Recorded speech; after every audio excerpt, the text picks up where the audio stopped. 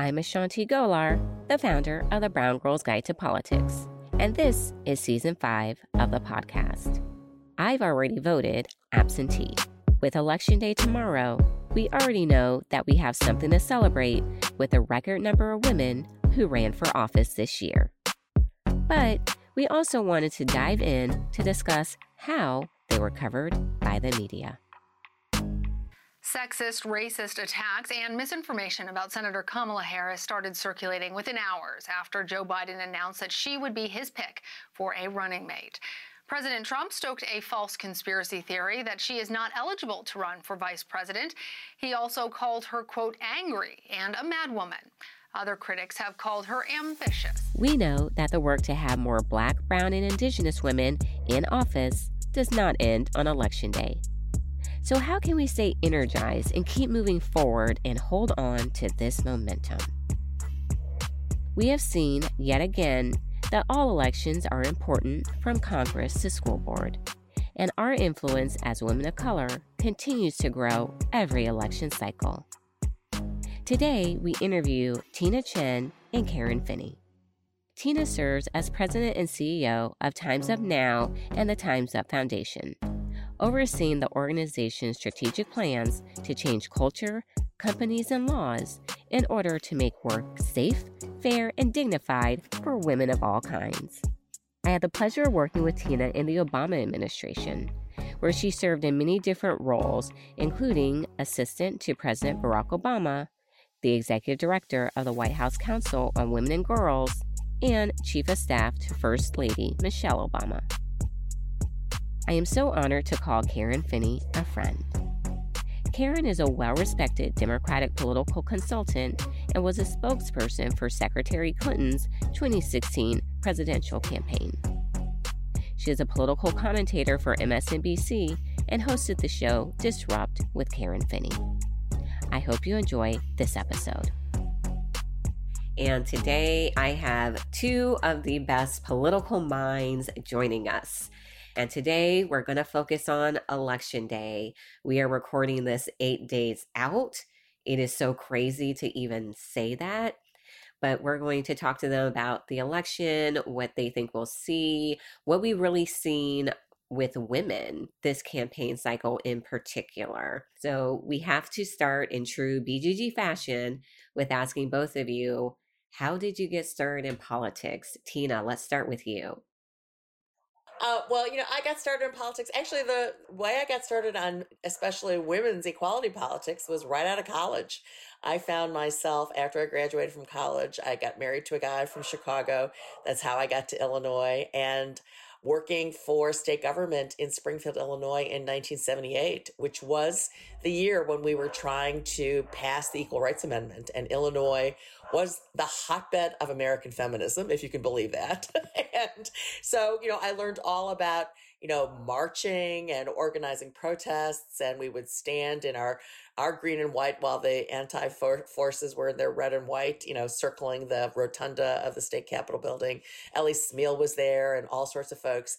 And here I was, a young 20-something, really just swept up in all of it. And that's how I got started. And from there, I never stopped, just working on gender equity issues, on democratic politics. When you live in Chicago, democratic politics is kind of like a full-time, full-contact sport. So, always did that as part of my, work. Started a group called Cook County Democratic Women, which, was the first organization to support Jan Schakowsky running for office, who's now, an incredible congresswoman and one of our congressional leaders. And along the way, met a guy and his talented wife long enough ago that the three of us can't remember when we first met, which was, Barack Obama and Michelle Obama, way, way, way back in the early days of his political career. And that, wow. And then from there it went. I love it. That's so fascinating. And with Karen, I met Karen when I had my first job in DC. In 2008, I was the assistant to the political director, and Karen was running the communications department. And I could tell immediately, I'm like, oh, this lady don't take no S. I'm not getting on Finney's bad side. Well, that was with, and as much as I love Howard Dean, because this was at the DNC under Howard Dean, you kind of had to get in his face a little bit to try to. So I would have to attend the morning communications meetings as a representative from the political department. And y'all, I would just sit there. I'm like, I'm just here to take notes, just pass the notes back to the political director because Karen ran a tight ship. Oh, thank you so much. Well, so for me, when I got out of college, I was working at a facility. It was in kind of downtown LA, Pasadena, and it was a minimum security facility for teenage girls. And these were girls who were incarcerated with their children because they were either pregnant or had very small children. And so as part of their deal, they were allowed to be in this residential facility, and there was a school as part of it. I loved it, but it was incredibly hard. And one of the things that made it so difficult was that a lot of these young women, had learning challenges that were related to, many of them had been sexually abused. They had been in gangs, and because this was at a time, this was the early 90s, when we saw a real explosion and an understanding of gang culture in LA. I went to UCLA, and girls were, this was a big thing, right? That young women could be just as violent, frankly. What frustrated me was this facility would classify a lot of these young women as having learning disabilities that they didn't have as a way to get more money. And I was really angry about that because I felt like, these kids already have disadvantages, and to be listed as learning challenged or learning disabled, that's a whole other mark that at that time in particular was just going to set them back even farther. When you're 20, you're like, well, I'm going to do something about this. So I went to work for Alan Cranston, who was one of the two senators of California back then. And because I decided I want to get in politics. And then Bill Clinton was running for president. And I heard him give a speech where he talked about gangs specifically.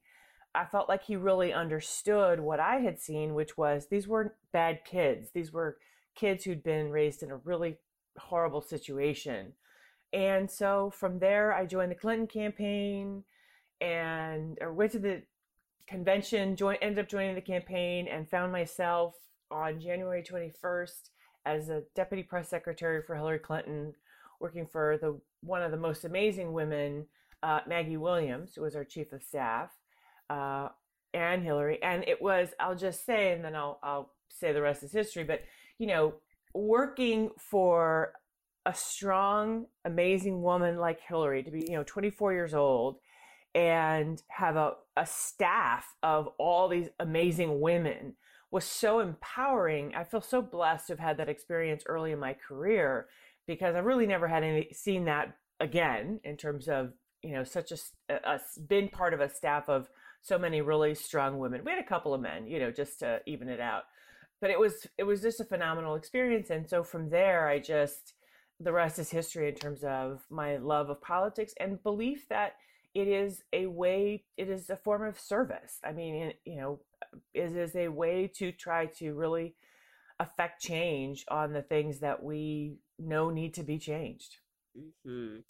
And I feel, Jan, having that strong women's representation as a boss, Congresswoman Shelley Berkeley, she was my first boss, and I'm glad that she was, because it shaped just who I am, how I interact with people politically, with my colleagues so much, because I saw how Shelley interacted with people and that you could still be a strong woman and get things done.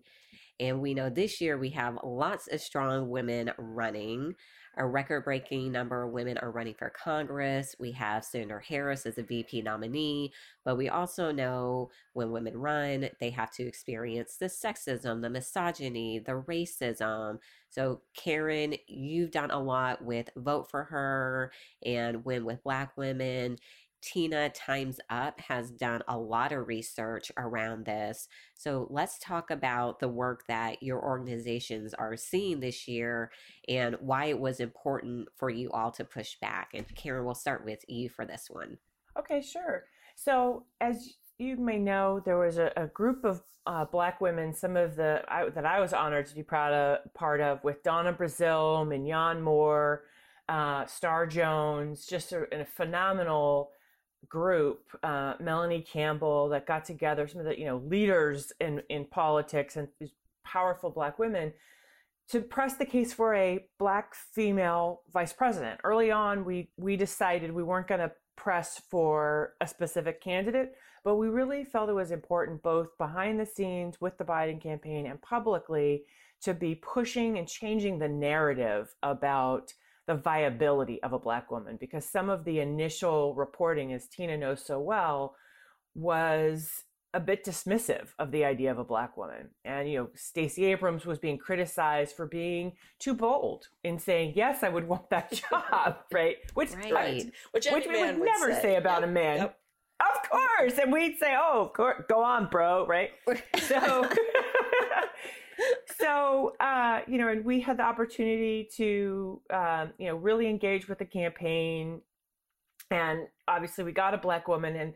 But one of the things that was happening, also on the board of Ultraviolet, was a real recognition, and NARAL, frankly, that whoever this woman was going to be, she was going to need to have somebody, people were going to have her back, to quote Tina. And so, actually, and then that last week, right before the announcement, got so bad that a dear friend to many of us, Joteka Edie, called a Zoom call. Like, she just emailed as many her friends, as she says, and said, invite other women. And we ended up with about 200 women on a Zoom call, and we agreed we're not going to let this happen. We're not going to, because the criticisms, what tends to happen with women is that the criticisms focus on personality traits, not policy or substance. And that's exactly what we were hearing. Oh, essentially they were saying she was too uppity, right? She rubs people the wrong way. She's this, she's that. And so from there, Win with Black Women, it just kept going. We meet every Sunday on Zoom, and we, social media, and, we've done a couple of open letters. We did a thing on what's at stake. Donald Trump said, what have you got to lose? So we did that. We try to do, and working with Vote for Her, which is another amazing project where, and Tina can help me on this one. I mean, I was approached by Hillary Rosen, but Tina and Hillary and Cecile and a whole group of women leaders got together and said, we're gonna make sure this time, because frankly, we didn't have this in 2016, to create a structure to fight back on what we knew were going to be sexist, racist attacks. And so there again, meeting daily and focusing on what can we do on social media, what can we do publicly to push back, whether that is joint letters or talking with reporters, or really trying to change the narrative and to call out and be very prescriptive about why this is sexist and racist, for those who might not realize that just their language, right? And even because what we find is, it's a spectrum, right? This one end, it's Donald Trump saying we can't have a socialist woman president, which is just obscene. And some of the other, he tried to use the birther thing on Kamala again, as he did with President Obama. And we said, no, we're not going to. He's still doing it, but we at least were able to shut it down or talk about it. And then the spectrum of, look, there are plenty of folks who say things that they don't realize are sexist or racist.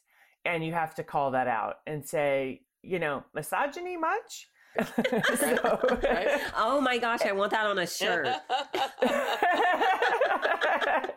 But, and also I think just the sisterhood of women and calling on women to use our power. And we have so much power in our voices, in our votes, and in our networks. And particularly in COVID, tapping into our networks is so important to say, hey, you got to go vote. You got to help call this thing out that just happened, and engaging women nationally. And it's been really exciting to see, and we got to figure out how we keep it going. Imagine that our democracy is a dashboard. The way it's going right now, lights are flashing, alarms are blaring, warning us that it is time to check our systems. That's why I want to tell you about the latest podcast from The Nation called System Check. On System Check, host Melissa Harris Perry and Dorian Warren sit down to diagnose and repair our malfunctioning political system. System Check is a weekly show that asks, what would it be like to break free from the oppressive systems that are holding us down? And it's unapologetically rooted in progressive Black culture and politics. From the movement for Black lives to the fight for climate justice, from the unjust immigration regime to the unfinished voting rights struggle, Dorian and Melissa want to know, how are you living in, working around, smashing through, or recreating the systems that shape your life?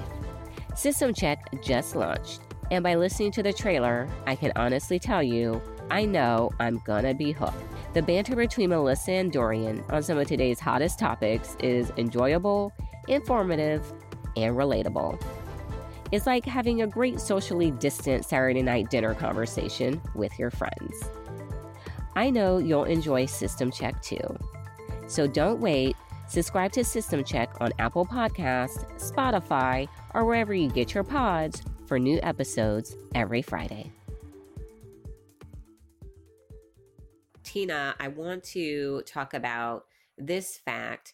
25% of coverage of Kamala Harris referenced racist or sexist stereotypes, in large part because of coverage of how President Trump had characterized her. What else did you all see at Times Up with the coverage of not only Senator Harris, but women this election cycle? No, absolutely. Well, what we started, was actually a nonpartisan effort at Times Up Now. So Vote for Her is a partisan effort that I do in my off hours. but at Times Up, we started, a nonpartisan effort through Times Up Now called We Have Her Back, right? To call out and watch for what's happening, not just in the VP race, but sort of down ballot as well in several key races, and also including Republican candidates like Joni Ernst or Susan Collins. And we actually have Edelman, Data and Intelligence, has been running like a war room for us, every day. So every morning we get a report from them about what happened both in mainstream media and in social media across the board. And sadly, what we predicted would happen did happen. Astonishingly, I tell this story a lot because it's so illustrative of what happens. We launched this, as Karen knows, on Friday, August 6th. We sent a memo saying we have her back from, across the board women leaders to newsrooms and editors, saying we were going to watch for this. Literally 24 hours later, the New York Times ran a Maureen Dowd piece that likened the Walter Mondale, Geraldine Ferraro moment as Geraldine Ferraro waiting for the wrist corsage to go to the prom with Walter Mondale. And then the LA Times ran an article. I remember that. Yeah. Same day, LA Times ran an article likening the VP race to The Bachelor and the Oval Office to the ultimate fantasy suite. I mean, that one just blew my mind. Right? I mean, on so many levels. And then, like Karen said, it continued from there. We tracked it. There was the birtherism. There was, more recently calling her a monster, calling her phony from the beginning. And remember, these are words that aren't sexualized per se. But when you call a Black woman who's running for vice president phony, you're just as a dog whistle to all the things that people believe. She's a phony because Black women don't belong in a position that high, right? It's the reason why I would submit we don't have a single Black woman Fortune 500 CEO right now. Not a single one. Because what happens in this kind of discourse seeps into every part of our culture, right? And it affects how we think about women leadership in all sorts of realms, not just in the political realm. And then to your point, Ashante, on the data, Edelman did a report for us comparing the 2 weeks of coverage after Senator Harris was announced and comparing her to the Pence and Kaine moment from 4 years ago. And, we found that like in that 2 weeks, there were 11,000 online articles that used biased language about Senator Harris. reaching a potential 326 billion people, 21 million people actively engaged with that kind of stuff, like, actually, repeating it. And, what we found was, a quarter of it was blatant racist misogyny. 2/3 of the coverage just mentioned her race or her sex or her personal life in some fashion or another, as compared to 5% for Pence and Kaine. And that tells you two things. One, it tells you we have so normalized white men running for that office that we don't talk about it, right? When she runs, it's all of a sudden it occupies 2/3 of the coverage. And the second thing is, if we're spending 2/3 of the coverage on her personal life, her personal characteristics, her race, her gender, we are not talking about her issues. I mean, more people could probably tell you that she wears Converse sneakers than could tell you she was the state attorney general of California, right?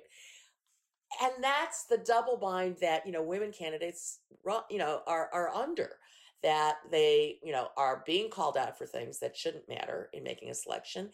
And they don't get the chance to talk about the issues that really do matter. And finally, they can't call it out, right? It shouldn't be on the women candidates to call it out, because if they do, then they're whiny and they can't stand the heat in the kitchen. That's why we have to do it, right? So as we have to, as advocates, as activists, as women who care about women's leadership, we should take that on. And that's what we're trying to do, is constantly call it out. We got Peggy Noonan this weekend, like it's happening again. Her racist, sexist article. She's criticizing and saying, Kamala Harris is somehow not serious because she's dancing and, in her, enthusiastic in her campaign speeches. We got a president who is mocking people and dancing and, doing all sorts of things from the podium, with Air Force One behind him. And is a super spreader. I mean, let's be honest. If you want to talk about seriousness in a pandemic, is discouraging people from doing the one thing all the scientists say is important, wearing a mask, right? So and Tina's so right. And this is such an important point because, by the way, it's not like she was dancing in the middle of a foreign policy speech. Right. She was dancing, right, at a rally where you're trying to get people feeling good and excited. And so it's just, but, this is the double bind that women face. And, the Barbara Lee Family Foundation has done just some amazing research over the years, looking at the challenges that women candidates have to face, as well as, just to be taken seriously. And what are the things that you have to do to make sure as a female candidate that, the way I liken it is that as a messenger, that things don't get caught in the channel. So, and so much of it is around likability, right? Likability. Yep. And you see people say it in focus groups, well, I just don't like her. But here's the thing. People will vote for a man that they don't like. If they think he's qualified. They won't vote for a woman if they don't like her. And likability is such a nebulous emotional decision that people make. In the research, people have tried to nail down, well, what does that really mean? It's everything from she didn't have the right earrings on, her hair, her outfit, her, she didn't smile enough, to maybe not liking something substantive. And so for these women candidates, think about that. All of that has to go into how you present yourself just to be heard, just to be taken seriously. And for Black women, we know it's even more nefarious because we've got all the racist dog whistles and tropes. And, it's very intentional, the attacks that Trump and others have been making on Senator Harris, as Tina was pointing out, phony. It's also it tends to be around kind of the appropriateness of our behavior. And that's really what Peggy Noonan was doing, and saying, that's what the angry Black woman trope is all about, right? That you're out of control, that you're acting inappropriately, right? Versus, and once you get tagged with that, it is a way to just completely discount you and discount anything you say. And Trump is also trying, what we've also heard is a lot of trying to discount. I wrote a piece on this for the Daily Beast last week, with Black women in particular, it's their intelligence. Maxine Waters has a low IQ. That's absolutely not true, right? And going after Senator Harris for being unqualified. I mean, he did a speech where he said she's not qualified. Ivanka Trump's qualified. My daughter's qualified, but she's not qualified.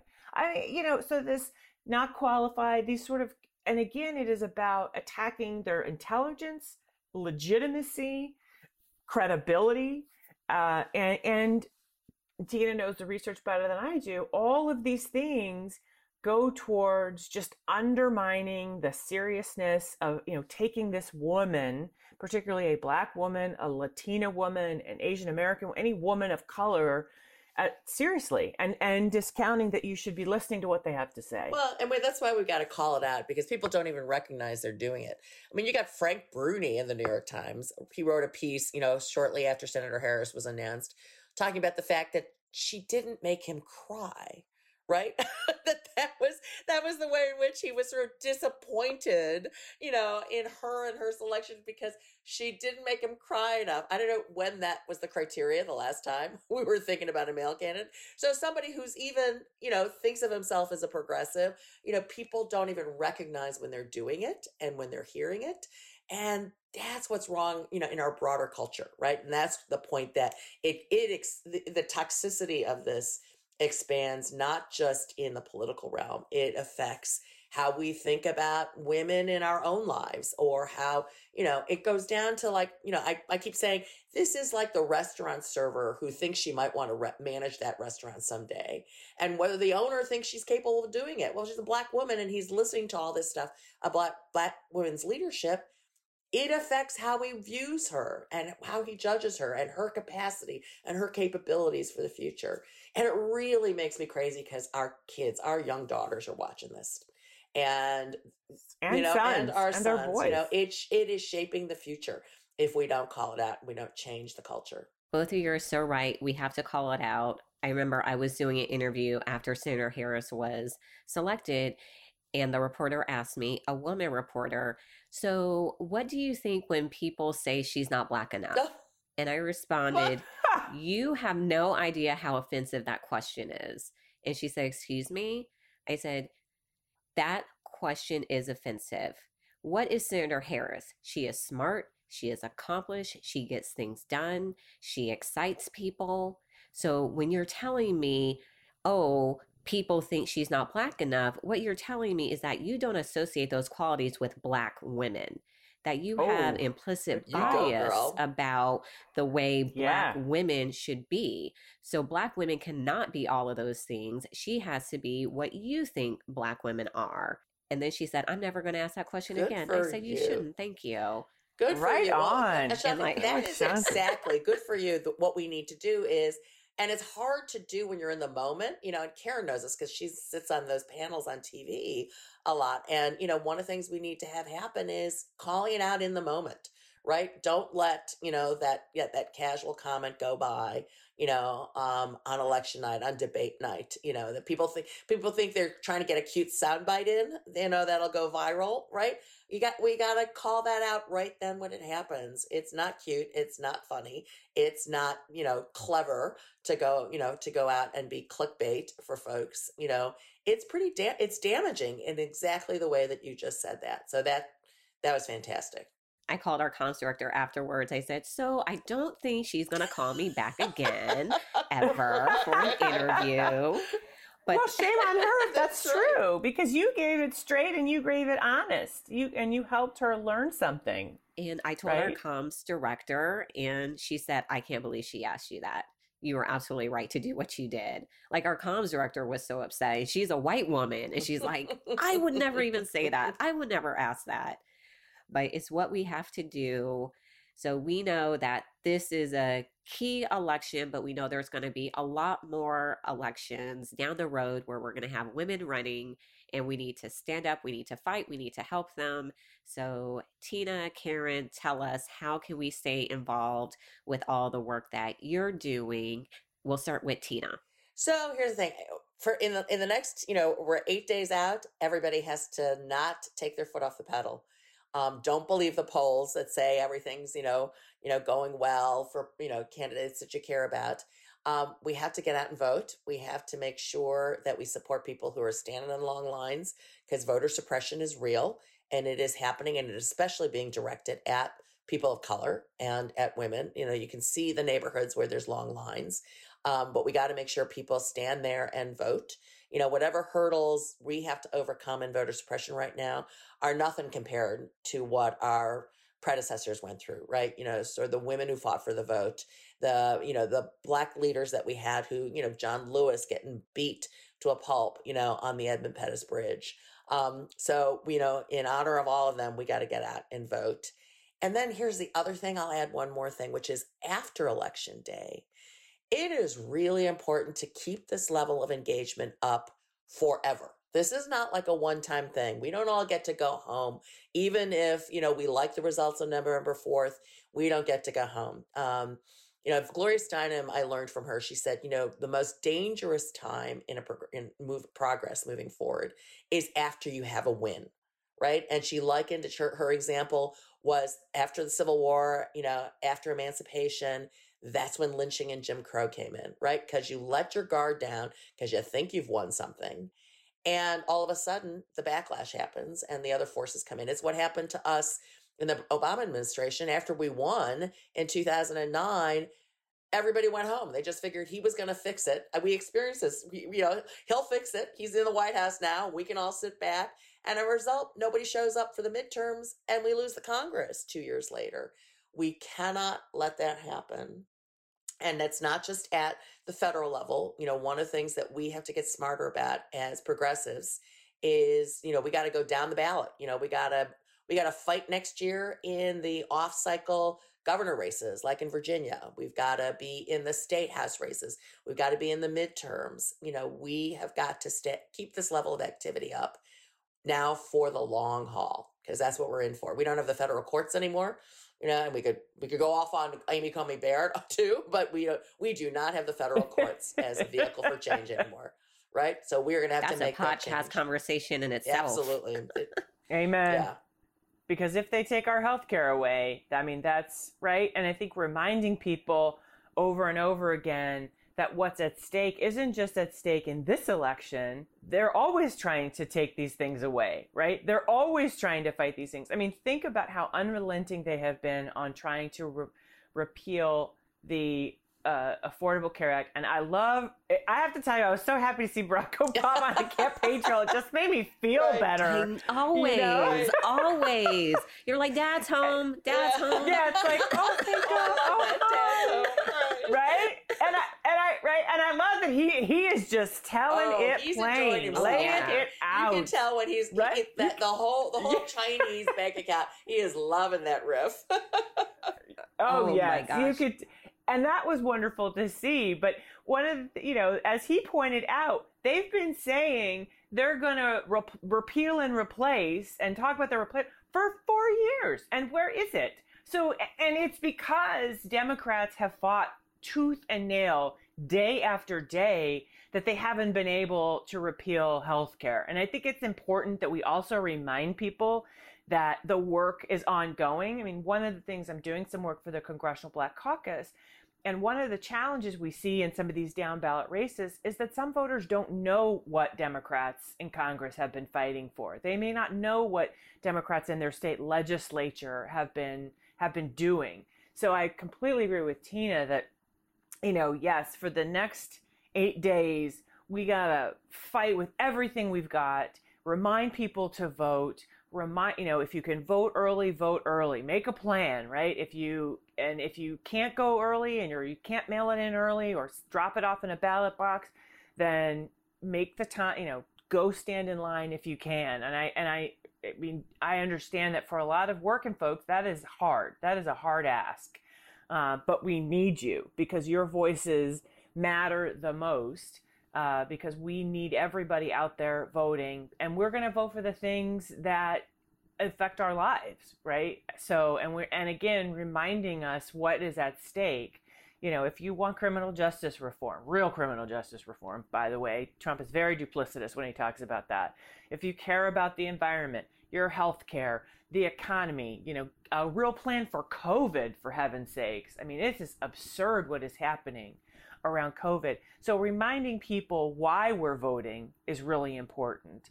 And then, as Tina said, you got to stay engaged. And I think one of the other things, Ashanti, I'll say that's so important is remember that, voting is our power. And part of that power also means after we elect people, we get to ask for the receipts to say, have you done what I voted you in to do? Let me see the proof, right? That's our right. And so that's part, to my mind, that's part of what it means to stay engaged, is to stay engaged in the fight. Make sure people are doing what they're supposed to do, because if they're not, then we might have to make some changes as we go along. And just reminding ourselves that it is not a one-day activity. It is about, staying engaged throughout the process to make sure that we continue to make progress on the things that we care about. And if we don't, let's try to understand why and what can we do about it. And I think you were just reminding ourselves we have more power than we realize. Absolutely. When we were on one of our Win with Black Women calls, Mignon Moore said, voting is not an event, it's a lifestyle. And I said, that is so true. Tina, Karen, thank you so much. I need to have both of you back on because we have so much more to talk about. I'd love to come back. That would be so fun. Fun to be with you guys. Oh, thank you both for your time. And everyone, hope you enjoyed this episode. Thank you so much for listening. Please take time to rate and review wherever you listen to your pods. For more information on the Brown Girls Guide to Politics, you can check us out at www.thebgguide.com and on Twitter, Facebook, and Instagram at The BG Guide. The Brown Girls Guide to Politics podcast is produced by Wonder Media Network. You can find them at wondermedianetwork.com. Until next time, Brown Girls.